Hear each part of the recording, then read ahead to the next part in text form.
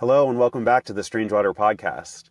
Today we are talking with Joey Santoro, one of the more prominent builders during the DeFi 2.0 era of the last cycle. When Joey agreed to come on Strange Water, I was so excited because there's so much to talk with him about. Building one of the hottest protocols of 2021, successfully pulling off one of crypto's first major mergers, leading an organization through controversy, and so much more. But of all the things I wanted to talk to Joey about, there was something clearly at the top of my list: ERC 4626. We'll unpack what ERC 4626 is and how it came to be during the upcoming conversation. But for now, all you need to know is that ERC 4626 is a specification that has been explicitly accepted by the Ethereum community and can now be considered part of the Ethereum protocol. And that's why I'm so excited to talk to Joey about ERC 4626, because ERC 4626 not only represents a tool that Joey and Fei protocol needed, but it also represents an organic, community-led contribution to the standards and norms that form the world computer. On top of being a successful entrepreneur and builder, Joey has earned one of the most precious titles, Ethereum Contributor. While this conversation is a deep dive on all things ERC 4626, including the history, the challenges, and the future developments, it is also a bigger picture conversation about how to directly contribute to and improve Ethereum. Just like it's always been from the start, the magic of Ethereum is about how a decentralized community can come together to build. And I hope this conversation helps you see what that actually means in practice. One more thing before we begin: please do not take financial advice from this or any podcast. Ethereum will change the world one day, but you can easily lose all of your money between now and then. All right, without further ado, Joey Santoro.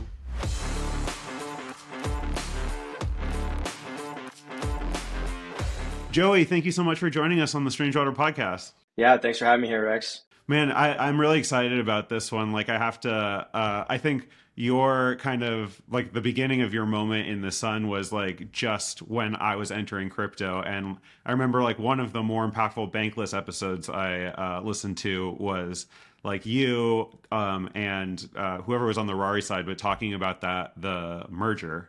And then again, like your Epicenter podcast talking about like just that's when I realized that you guys were doing protocol owned liquidity and like some of these things I thought were related to Olympus DAO first. So anyway, blah, blah, blah, blah, blah. But I'm just super excited to talk to you. And I guess thanks for joining me on the pod. Yeah, of course. It's going to be fun. Cool. So before I like eventually where we want to get this conversation to is like how you've become like so deeply passionate about contributing to Ethereum through the ERC process. But let's like kind of walk through your journey a little bit through there. So like number one, how'd you find crypto, find Ethereum, and then like maybe talk through your journey to like starting Fei? Yeah. So like a lot of people in the space, I kind of found crypto early on, maybe like 2017. So that cycle. So I wasn't like the super OGs who made it in one of the two cycles before that, but right around when Ethereum and DeFi and smart contracts were starting to become a thing. I mean, this was before even the term DeFi existed, but there were some cool protocols like MakerDAO. The DAO hack had already happened. So this was like right in like that really cool time. The price of everything started ripping up. So I was in college at the time at Duke, and I took a class that was taught by students because this was still so early. There was no professor-led courses. I mean, there was some in the business school. I actually worked really closely with the professor, Cam Harvey at Duke, but there was no undergrad courses taught by professors at that time.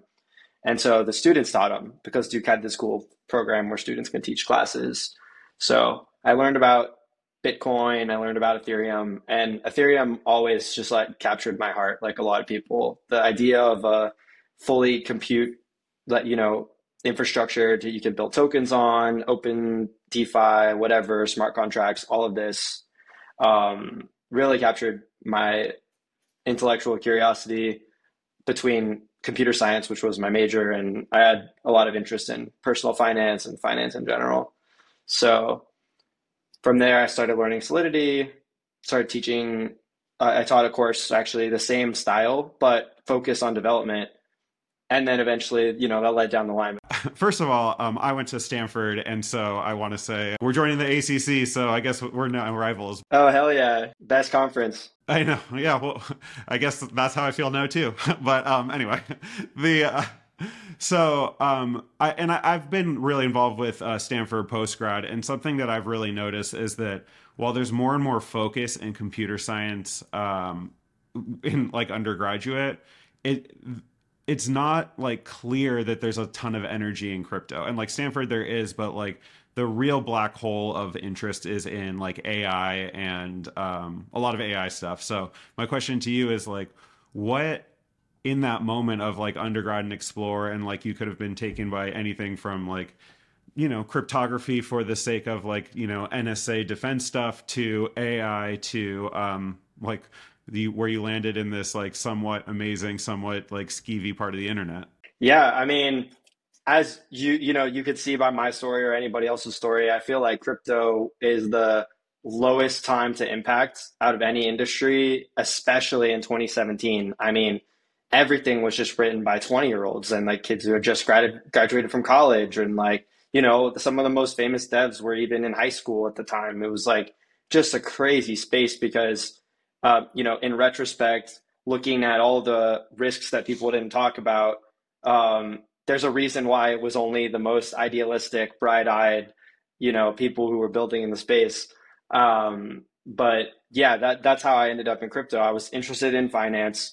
I had a computer science background, and I wanted to make an impact like a lot of my peers. And so crypto was a space to do that, especially, around that time. So that's why. And now a lot of people are pivoting and doing whatever. I'm not going anywhere. Crypto's where I see myself for the foreseeable future. Probably not forever, but I still feel like there's a lot of work to do, and and it's fun and exciting.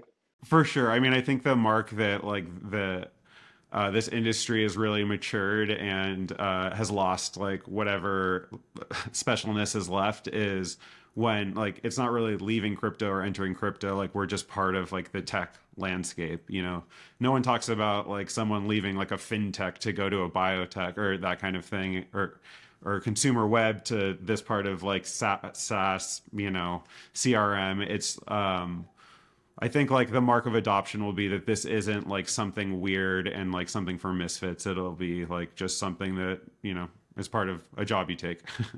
Got it. So you're saying that's not the current state of affairs. No, That's when we made it. Yeah. Got it. Yeah, no, I agree. Yeah, I think for now it's like, staying in, staying out. But AI is like that, and I think there's some tribalism. Like that's more of a feature of the internet than like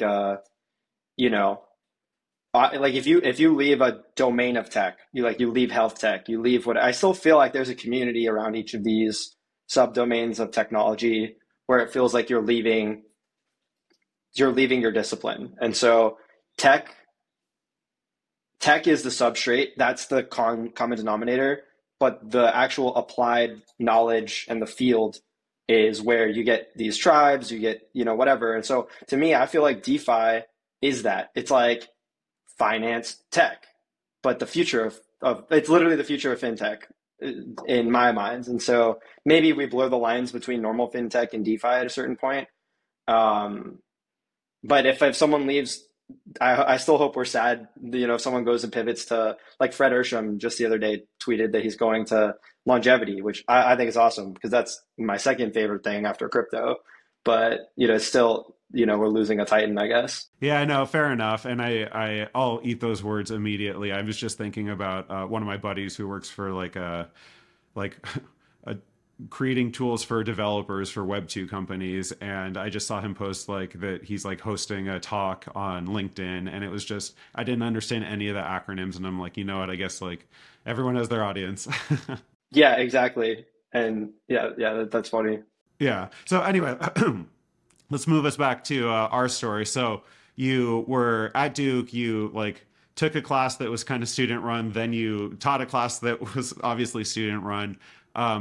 For how long between like your first kind of entrepreneurial venture and graduating, and what do you think it kind of took to get there?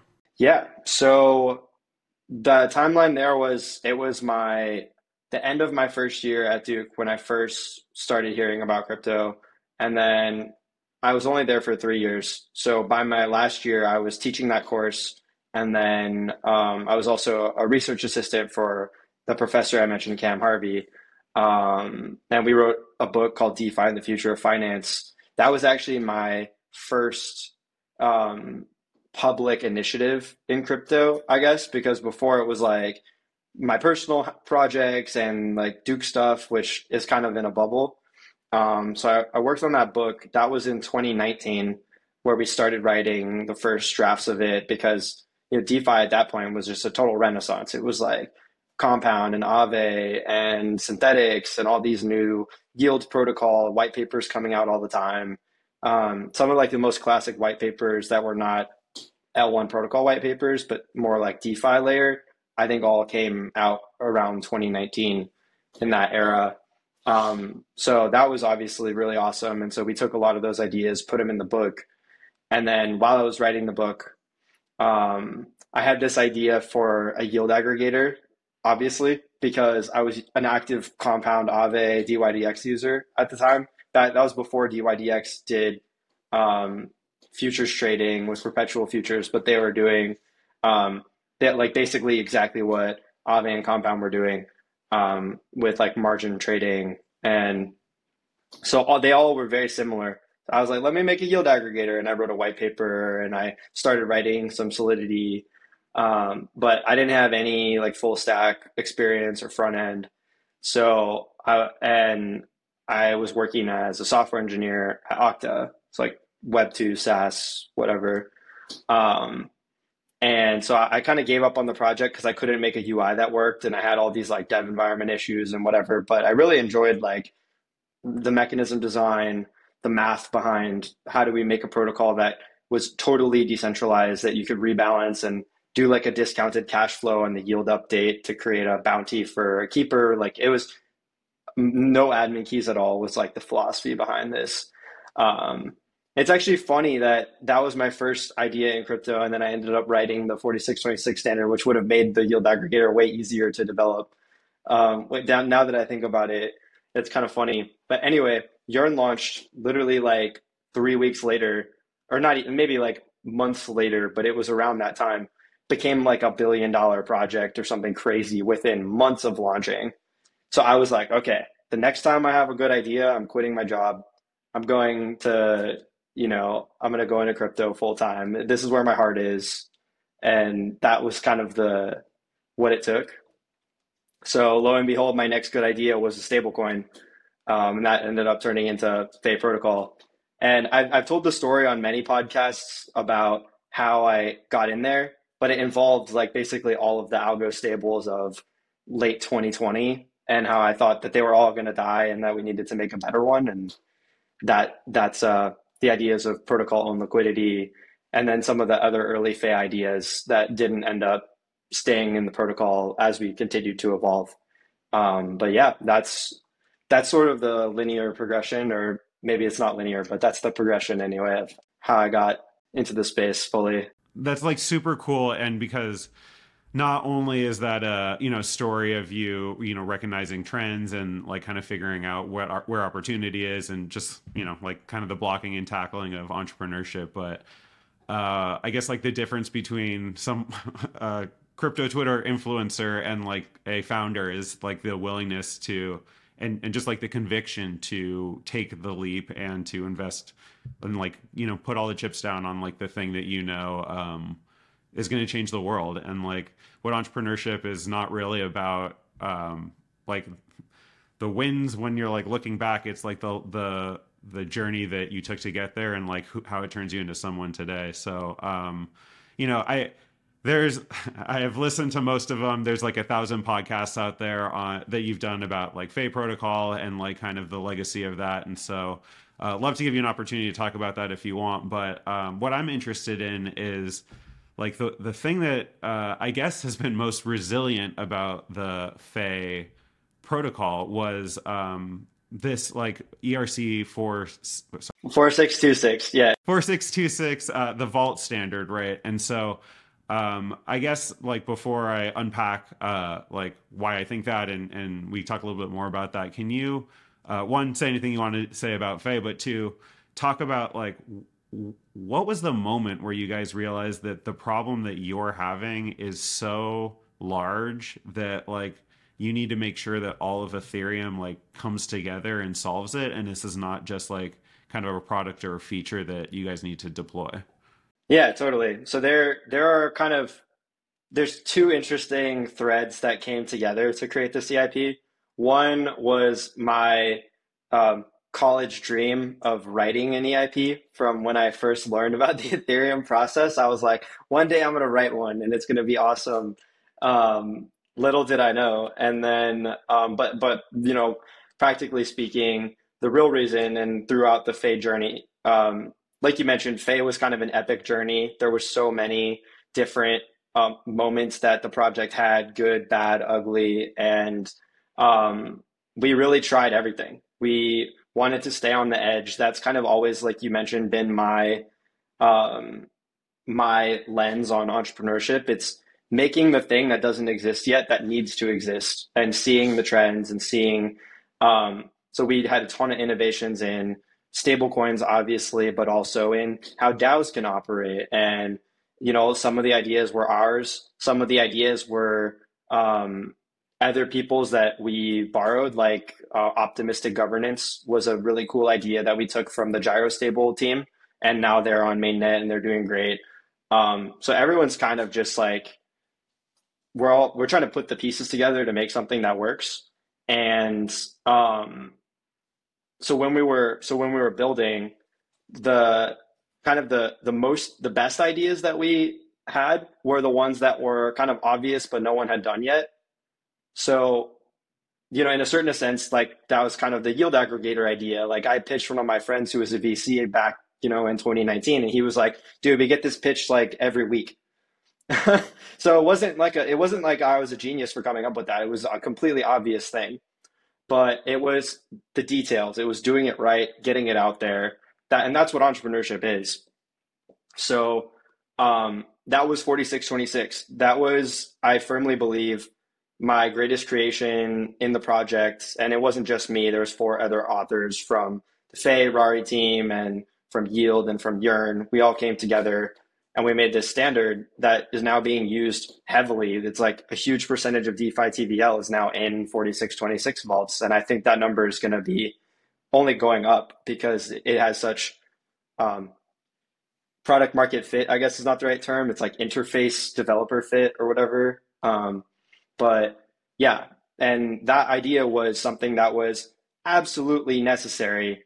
And nobody just really like put their nose to the grindstone and had I think it was kind of a beautiful thing because between the Tribe DAO, Guild Protocol, and Yearn, we had enough mindshare and community adoption and distribution even. It really is a distribution problem. Anyone can go write an EIP, but if you don't have the connections to the teams that are building these things and the brand to back it up, then it's probably not going to get adopted. So it was kind of a perfect storm where the Tribe DAO was big enough and Yearn and all these other, protocols. And everyone agreed. It was such an obvious standard that everyone needed because everyone's rolling so maybe we can zoom out, but to kind of put a pin in this thought, 4626 was definitely our greatest contribution. And so it's going to be really cool to kind of unpack why that is and how it got there and why it didn't exist before. So maybe I could pause. No, for sure. Let's tell this narratively, right? Like, so what in retrospect, it's obvious that like, okay, there's so many that are these like yield farm like opportunities. Let's standardize it and create a way for this to become like composable and all the magic that is DeFi, right? But what was going on in that moment? What were you guys trying to build where you realized that it doesn't like this is a bigger problem than our developers that like can just contribute to like duct taping a solution that just like gets the thing into something that works for us. Like how do you as a leader recognize like this is something that like requires like the whole community and not like a problem that is within my organization? Yeah. So, like I mentioned, it wasn't even a hindsight that it was obvious. It was literally every single team that had anything that smelled like a token vault either had already thought about writing this EIP themselves, but just didn't actually allocate the bandwidth to do it, or they immediately recognized that it was necessary. So it was, I guess what I would say is there. So I'll speak generally and then specifically about like the narrative of how we came up with it.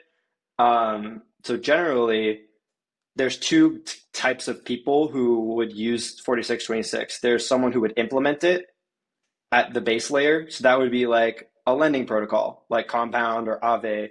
And the the concept of a tokenized vault was essentially the C token. Compound came up with the idea of having a token that holds another token. That really didn't exist in DeFi before because they were so early. This was Compound V2, and they did a ton of innovation in Compound V2. But I think the biggest one was the C token itself, where you have a fungible representation of your lending position. And that is essentially a vault. It's a vault it's a yield bearing vault that increases the C token, has an exchange rate relative to the underlying, it increases whatever. Um, and so there's all these implementers. Aave is an implementer, but they did rebasing. And then all these sushi yield farms are also, Synthetics had a yield farm. Like everybody had a token vault. And they all, did basically the same thing with some modifications, um, but everyone rolled their own implementation. And that's because like every dev has their style and there's no like naming conventions and parameter choices and the idiosyncrasies of your protocol. And everyone could congregate on the same standard, but everyone wants to make their gas optimization or add some feature or whatever, or have some naming that's like legally safe. Like, this is a problem that we have with Aave, where we showed them the 4626 standard and they were like, why would you use these finance terms? You should use like token DAO terms that, or like MakerDAO, where every word is like nonsense. Like I suck the vat to rug the duck or whatever. Yeah. So anyway, there's a lot of obvious reasons why implementers don't really, they rolled their own things. So the big piece was integrators. So if you have like a protocol that's built on top of a token vault, like a tranching protocol where you can have junior and senior tranches, or you can have literally a yield aggregator. Yearn V3 today and Cove and some other projects are yield aggregators built on top of 4626, which is a really obvious use case for it. So the integrators, once they get big enough, then people automatically use the standard because you get distribution and integrations for free. So the problem is like a chicken and egg. It's like any two-sided marketplace where you need integrators to exist to make it worth it for implementers. And then you need implementers to actually start implementing it to make it more obvious for new integrators to come in and, build. And then the ecosystem evolves this way. So that was that's the lens for why it didn't exist yet. And so in our case, so I was working on Fuse with some of the Rari devs, and they had a feature that they were coming out called plugins, where you would take the idle liquidity from the Fuse pool and put it into another yield source. And the way that they had implemented it, Fuse and Compound were very close to the bytecode limit on Ethereum, which is like, if you're a Solidity developer, this is like the bane of your existence, where Ethereum only allows like 24 kilobytes for your smart contract. And if you go over that, in terms of code size, and you literally can't even deploy to mainnet. And that's not a lot of room especially if you want to have sufficiently complex functionality. So, so for Fuse, they were at the bytecode limit, and they wanted to add this plugins feature. And so I was kind of hacking away, and I was like, what if we standardized an interface for this? Was internal, standardized in an internal sense, not in like oh, let's make any IP sense. What if we standardized a interface where we could send the liquidity to to a vault, literally, that would we could deposit and withdraw from, and just abstract away tokens entering and leaving the vault, leaving the Fuse pool. So we have this standard interface, and then we develop these plugins that anyone can write, and Fuse it literally like a Lego. You plug in the Lego, and all the plugins would be interoperable across the pools, and it solves the bytecode problem because all we have to do is add one function call on withdrawal and one function call on deposit. And that doesn't add a lot of code complexity to the vault. And I still had to like jigger some stuff around because we were that close to the bytecode limit. But anyway, we had an implementation that worked. And then we looked at our roadmap, and we had literally Rari vaults was on the roadmap. So we were going to make vaults that were going to plug into Fuse pools, which we're going to plug into other stuff. All super fluid collateral, the kind of 2020 DeFi summer mindset.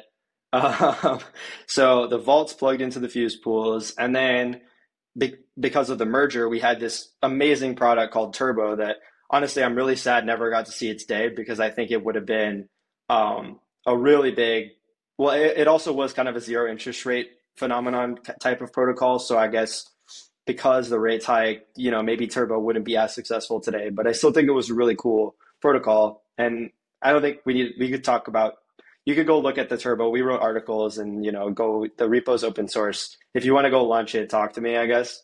But so we had Turbo, which was also basically like a vault style. You deposit your token and start earning yield on it. So that would have been used in the yield aggregator, and it would have been used as a plugin strategy for Fuse. So we had Turbo, and then we had some other stuff down the line that, well, just like ideas that we might have implemented, but that was enough for us. We were like, we have a vault protocol, we have plugins, we have Turbo. Why don't we just write an ERC, and then everyone in the Ethereum community can write vaults that are immediately like they integrate directly into our entire tech stack. And we went all in on 4626. So we wrote the first draft. It was like, I was literally at home at my parents over Christmas break, or not Christmas break, but over Christmas, like writing the first draft of it, and on the phone with Transmissions 11, like, what do you think about this? I think we need to add this parameter or whatever. We published the first draft in January, and then the standard was final like 3 or 4 months later, which in retrospect was way too fast for an EIP. And there are a couple pain points to 4626 that every standard does. Like, people complain about ERC 20 token approvals. People complain about a ton of things about the NFT 721 standard. So no standard is perfect. And I think 4626 ended up being really great given everything. And clearly, the standard speaks for itself, because now basically all the blue chip protocols are using it. MakerDAO, their first class SDAI, DAI savings rate wrapper is 4626. Basically everything in the Frax ecosystem is 4626. Aave has a first class wrapper for it.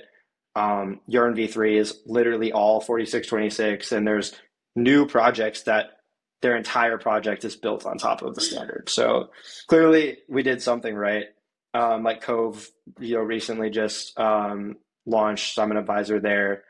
Superform's another one. We have the 4626 Alliance. I think this would actually be a really good place to plug that, which is basically like a group of projects and developers who come together to build tooling for the standard, develop new standards around it, and just kind of do the nuts and bolts type of work and promotion and marketing to make sure that everyone's using the standard. There's clear tooling, information, whatever you need. So I've been pretty involved there recently, and I still think there's a lot of work to do. So that's where I've been allocating most of my time in the Ethereum ecosystem these days.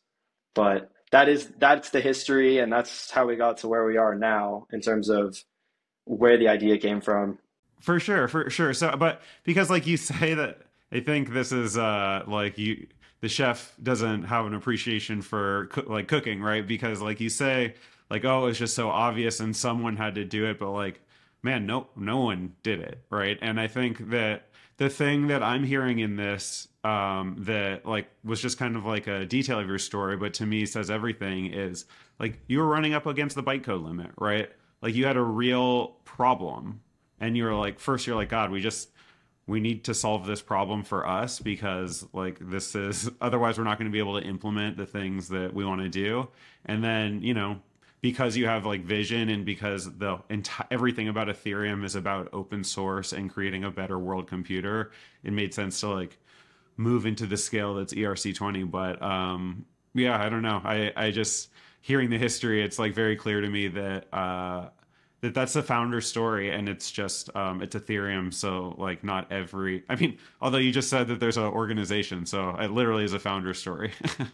Yeah, I mean, I didn't found the 4636 Alliance actually. That was the Superform team and Morpho. So they came together and made this alliance. But obviously, as one of the authors of the standard, I got pretty involved. So that's so cool, right? It's like these guys started this alliance, and none of the 4626 authors were even part of the formation of this project. But now everybody's all pretty involved. So and also there's this kind of funny piece of irony where the 4626 standard has too many methods almost. So for integrators or for implementers to implement the standard, they have to write conformant implementation for all of these methods. There's like, I think maybe 12 or 14 methods in the ERC standard itself. No, there's more than that. It's at least 14 because there's 4 mutable methods, 4 max functions, 4 preview functions, 2 conversions, and a couple other like simpler ones for like metadata. So there's a lot of code that you need to write for 4626. And so a lot of teams who implement it say, do we have to implement every method? We're running up against the bytecode limit. So we kind of created that problem for everybody else, which is pretty funny. Yeah, there. I guess there's lessons learned there, but it's always the answer with computer science, right? Is like if you're running into a problem, whether it's with space or with complexity or whatever, you just abstract it into a new function and make it a different developer's problem. Yeah, exactly. Yep, that's how we do it. Yeah.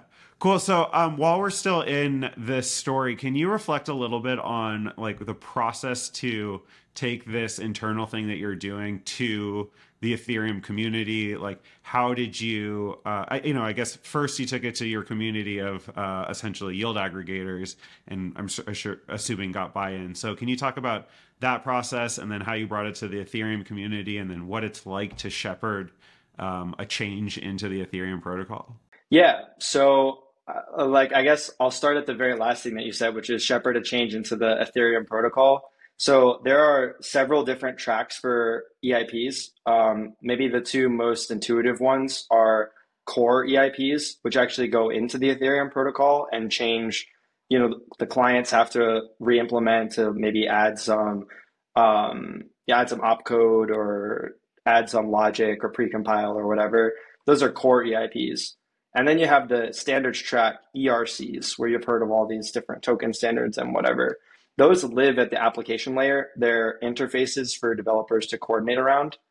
And so I'm not smart enough to write core EIPs. I can only write the application standard style ones like ERC 4626. So that makes it a lot easier. And I guess reflecting on the process, like if you're going to write an EIP, writing a standard is a lower barrier to entry because all it needs to be well formed. It needs to be thought through. There can't be any obvious glaring security flaws or incompatibilities with other standards. But if all that's true, you could go through the EIP process. You start in draft and then you go to review, and then you go to last call, and then you go to final. And you're basically at the whims of the EIP editors for that process. But at least you're not like haranguing all of the, uh, all the client teams to implement some standard, and in the core protocol add all this testing, and that's a much more intense, and all the politics around actually getting included in a hard fork.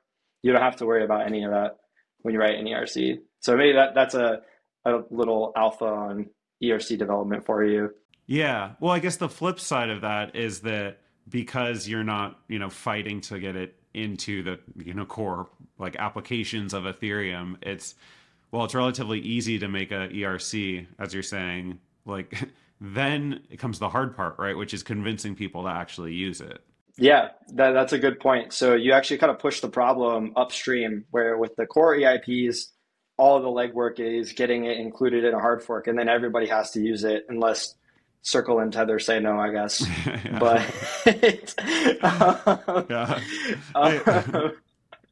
that's a side tangent for sure. But yeah, you have to actually do the community building, consensus building after the fact to get people to use the standard. So the way that looked for us was I basically DM'd all of the teams that I knew would have an obvious need for the standard on the integrators and implementers side. And the funny thing is that the integrators always said yes immediately. They were like, oh, like, this is a no-brainer. We're going to implement this in our next version. Like, this is amazing. Because for an integrator, it doesn't cost anything to build around a standard. And then even if the implementers don't use it, you still have to make that bespoke connector, but you're making a connector that now has Lindy everywhere. And someone else might make the connector for you because of the standard. So you it's like a vampire attack on implementers almost, where the integrators are like saying, yep, we want 4626. And if you don't like it, we're going to wrap your protocol anyway. So you might as well give it first class support in your next version. And we're seeing that now with, Compound and Aave, where Aave just came out with a canonical wrapper. And I think their next version will probably just be natively 4626.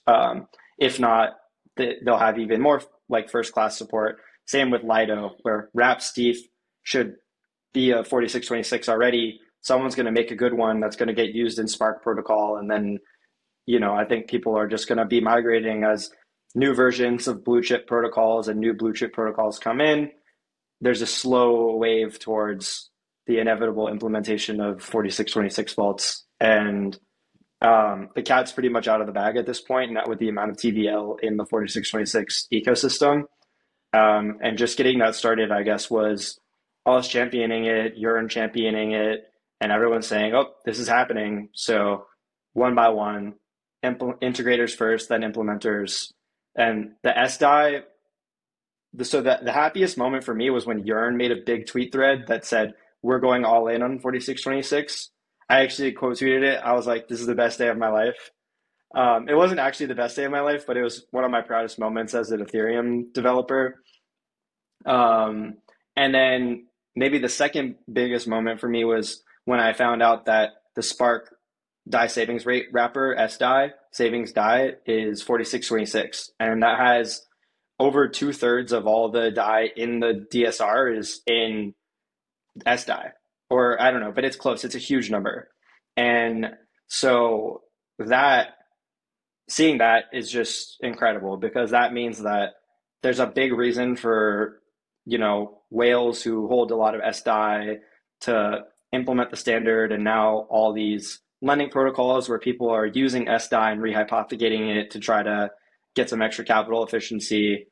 It basically creates a ton of liquidity incentives for the standard, because now you have this big token that has, a shit ton of DAI in it. So, I mean, just to like sum up that story into a strategy, like now, even thinking about this, it's going to sound so obvious. So I guess my question to you is, do you have any real alpha on top of what I'm about to say? But it sounds like, the first step to creating a successful change in Ethereum at the ERC level is, one, just getting it through the process, which honestly is doable, not that big a deal.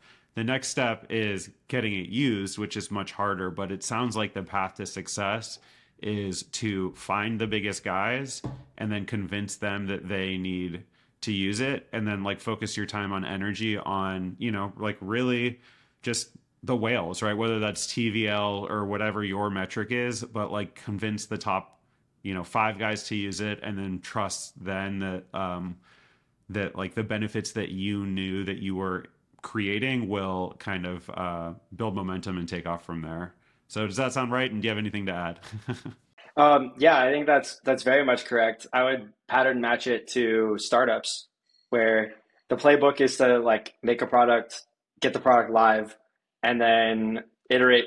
Or you can't really iterate with ERCs, but you can, I guess, like that's what the draft, review, and last call stages are for. That's the iteration phase where you're gathering feedback from your potential customers, making the changes, and then the, you know, startups are just as easy as just like go find product market fit. It's the same. It's the same with the, you know, that's all you have to do. It's just one step. Um, right. So that's obviously tongue in cheek, but Well, I guess like last thing in this kind of strategy conversation is how much do you, if you have to sequence finding, you know, the implementers and the product market fit and the yearns of your story and actually pushing the ERC through the process, what, like, how do you think about sequencing that? Like, what happens first? Is it important to have the partner before you go into the ERC process? Is it vice versa? Like, how do you think about that? yeah, I think that we're getting into the realm of, you know, narrative around a process that wasn't really as thought through as, you know, like there wasn't like this like intense strategy around how we're going to get 4626 adopted. It was just kind of it was very natural in terms of the strategy and even implementing the standard.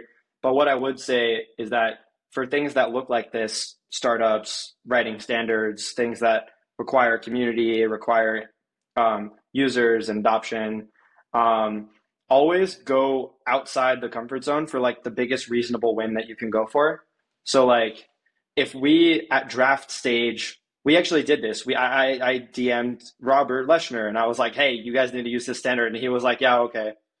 It's kind of like it was like it's too early, you know. So like Compound's not going to go change. Like, or Aave, for example, they totally blew us off the first time because they were writing their V3. It had already like gone through 2 audits, and the standard, we just finalized it, and we were like, hey, you guys should like edit your already audited production code to like conform to this. They were like, absolutely not, right? So it was too early for the total blue chips in 2021 when the standard first became final. So we went to like the, you know, DeFi 2.0 crowd, right? And they were all super down for it because that was the level that the standard was at. It was like people were all trying to compete, not compete, but like make the best products and gain TVL and whatever. So it was a lot of pre-production protocols and protocols that were more like not blue chips, but DeFi 2.0 or, you know, whatever kind of DeFi summer type of projects. They were all for it. They all loved it because that's where we were at the Tribe DAO, right? And so we got all these guys to implement it. And then that created enough brand share and mind share around the standard. Open Zeppelin wrote a 4626, you know, open source, whatever, for everybody to use. Now it's out of the box. Soulmate had one. Yearn was the first blue chip to really put their flag in the ground.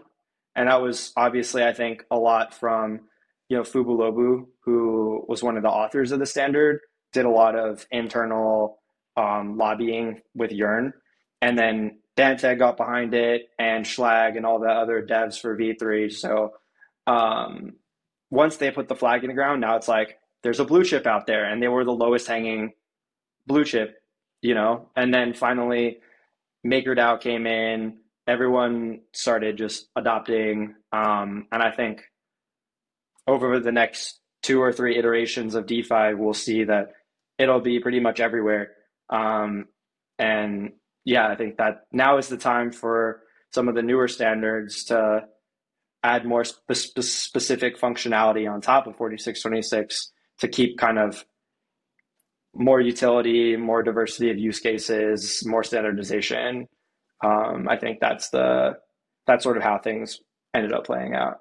Well, I guess with that as a pivot point, like let's talk about some of the changes you're looking forward to and some of the ERCs that you're working on. So, like I know we discussed briefly before we started recording that you are working on, I think you said 3, right? So can you talk a little bit just about, yeah, why, what are the things that you're working on and why, of all of the things you can be doing to help like continue to boot up the world computer, why these are the most exciting things for your time and energy right now?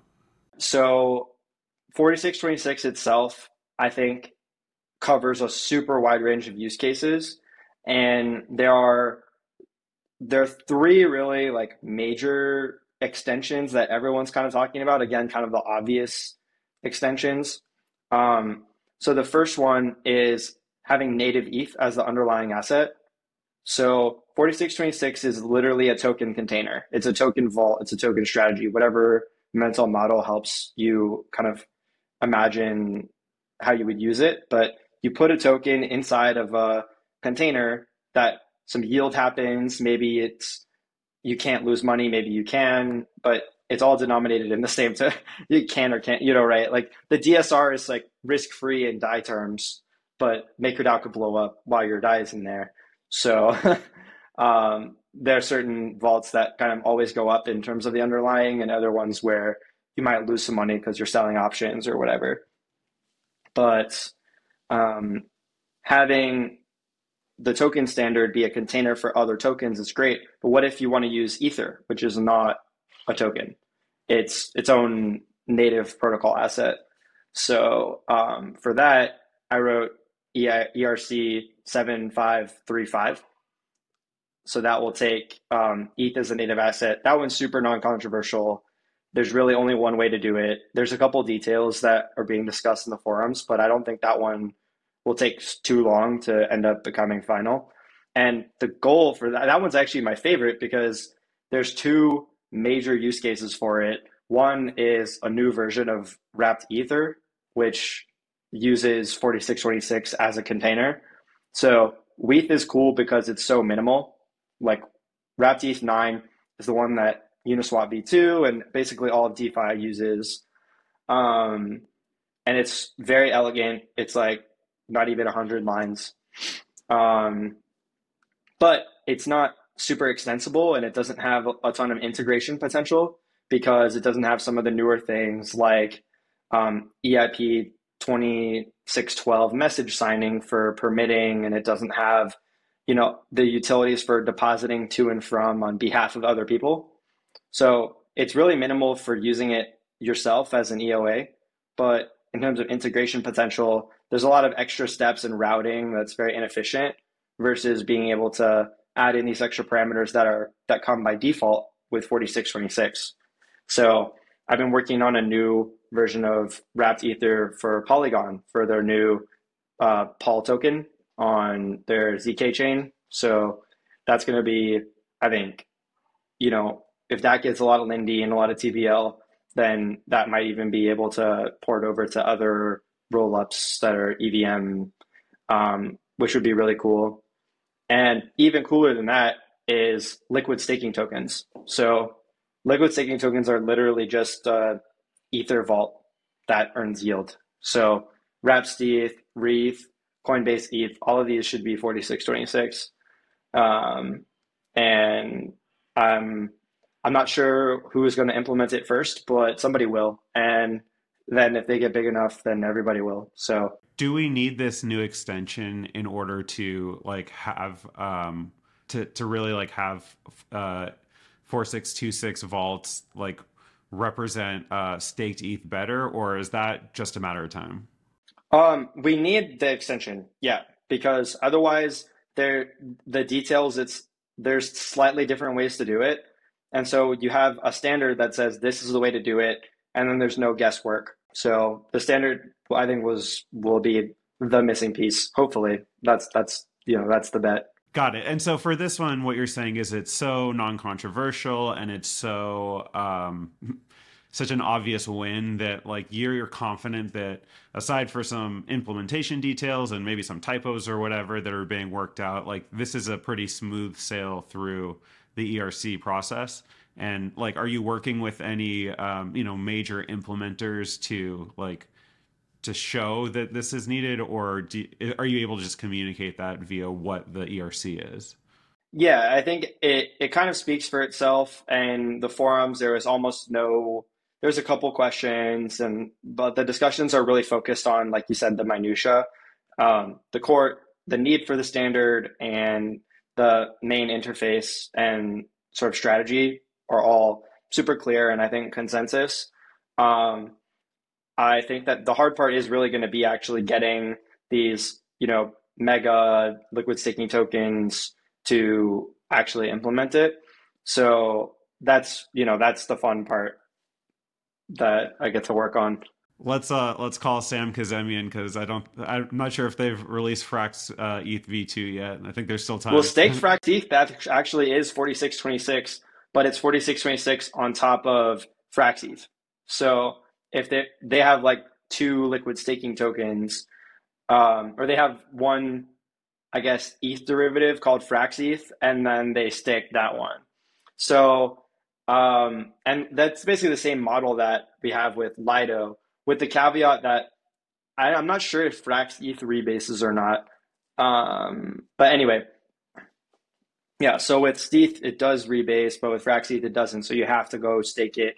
But the staking of it is 4626. So I think that was probably their way of getting around the standard, because otherwise I don't know if there's a reason to have a ETH derivative that doesn't rebase. But anyway, we can talk to Sam about it, I guess. No, I mean, you're right that because of their construction, which they do for economic reasons, and well, they kind of hack their way around this problem that you're just going to solve at the ERC level. So anyway, I think we've beaten that one to death. What are the other extensions that you're building? Yeah, so there was another one that the Centrifuge team was working on with Superform for asynchronous vaults that have a two-step deposit and withdrawal process. So you basically request a withdrawal or request a deposit, and then it gets executed on the back end. Or the standard is actually not too opinionated on how the two-step process gets done. It just provides an extra method for initiating the two-step and then introspecting which stage you are of whether the request is still being pending or whether it's claimable. And then finally, you can execute the claim once it's claimable to complete the process. So it's an asynchronous vault. So the idea here is that you might want to implement a vault in which today the only way to do it directly through the standard is you do deposits and withdrawals, but maybe you want to say like a deposit triggers a 1 week unlock process, and this new extension will build that directly into the standard. Is that what you're saying?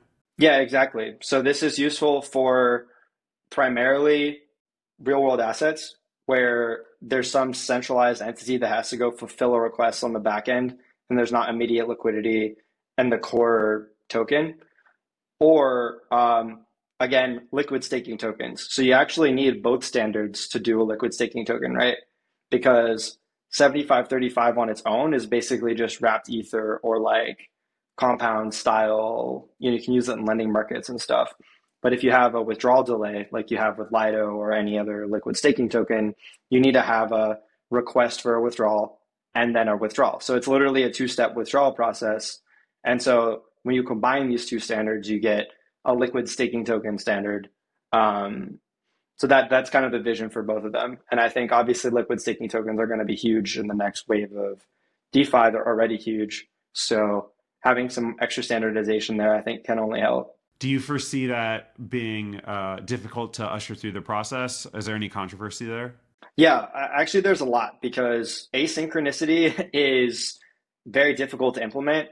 And a lot of teams have been thinking about, since the publication of 4626, they've been thinking about how do you do a two-step 4626. So a lot of teams are like, well, we did it this way and we did it this way. And really the whole point is like coming to truth on like what is the correct set of engineering trade-offs for elegance, for simplicity. If your production implementation doesn't work, sorry, it just has to work for the next version. But if you have some unique insight that makes the standard better, then it gets included. And that's the kind of the beautiful process that happens with the EIPs. And it happened with 4626 too, where a lot of teams were like, well, can you add this thing that we have? And sometimes it was a yes, sometimes it was a no. Cool. All right. So what's the third extension you're working on? Yeah, so the third one is actually it's a meta EIP.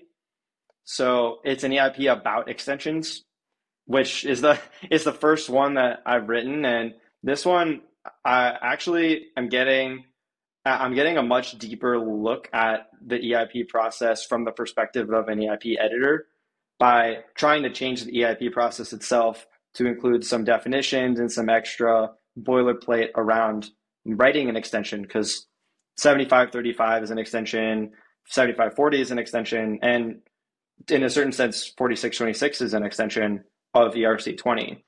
So this meta EAP defines what makes an extension, and it adds some extra heading and metadata and conventions for actually writing an extension. So it's more of like a cool meta EIP that will make future extensions easier to write. I'm not even sure if this one will get included in any.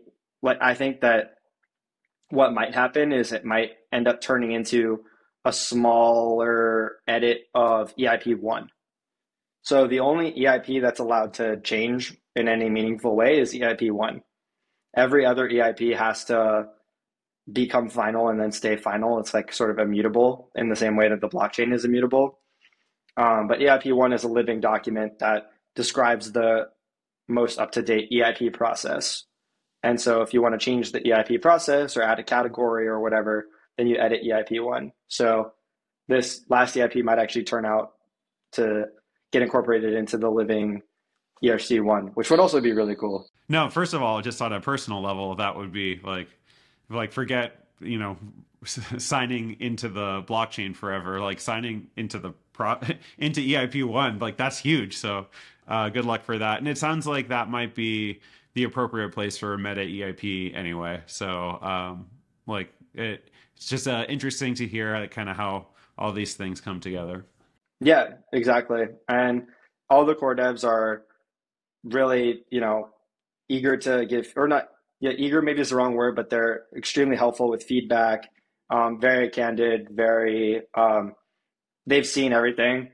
So putting their hat on is very helpful for learning about the EIP process, seeing into the raw decentralization that is Ethereum. So I guess with our last few minutes here, as somebody who has so much experience, like working, through the process to, actually implementing, to getting other protocols on board, to now to the point where you're writing meta EIPs and introspecting on, what the process is. Let's say taking like a young Joey Santoro from 3 years ago as like your target audience, but really anyone today who sees a problem and thinks this shouldn't just be something I solve. This is something that all of Ethereum can like really benefit and get like a 1 + 1 = 3 moment from. Like, what are some like core insights and advice that you would like to share with anyone that's trying to change the chain? I would say that I still believe that crypto is one of the quickest times to impact, where it's truly an idea meritocracy. There's this culture of if you make something useful, people are going to use it. They might even fork you and compete with you. It's like the platonic form of meritocracy and competition in sort of an economic sense. But that's very great for you, because if you have really good ideas and you think that they need to exist, this is the industry for you. Like, get in there, write an EIP or write a protocol, write a white paper, circulate it. Everyone's looking for alpha. Everyone's looking to boost each other up. Like, the space is just here. It's sort of this beautiful this beautiful community where everyone's working to increase the value, increase all the efforts that we're working on. So, you know, I think there's some really positives there. Like you go in, you can build, and if your idea is good, then it will get adopted. And then you'll also learn if you have an idea, why it might not be a good idea. You'll learn that really quickly too. And then you'll be smarter for the next time that you have an idea. So that's sort of the beauty of building in the space. And I think it's a great opportunity for anybody who's interested in it. Yeah, and I think you're so right to call out that this industry specifically is the industry for people who just like need to change the world, and there's like so little barrier to entry. And you know, through my personal story and like through the lens that I see that is this is the only industry that you can like enter the inner circles by like starting by writing threads on Twitter. Right. And I don't know if that's going to be possible in the future, just because I don't know if Twitter is going to be here in the future. But I do know that wherever we're congregating as a community, there's an opportunity for like the next person to just start creating content and contributing to the zeitgeist. And like that's whether that's like my story or many of the people I've interviewed on this show.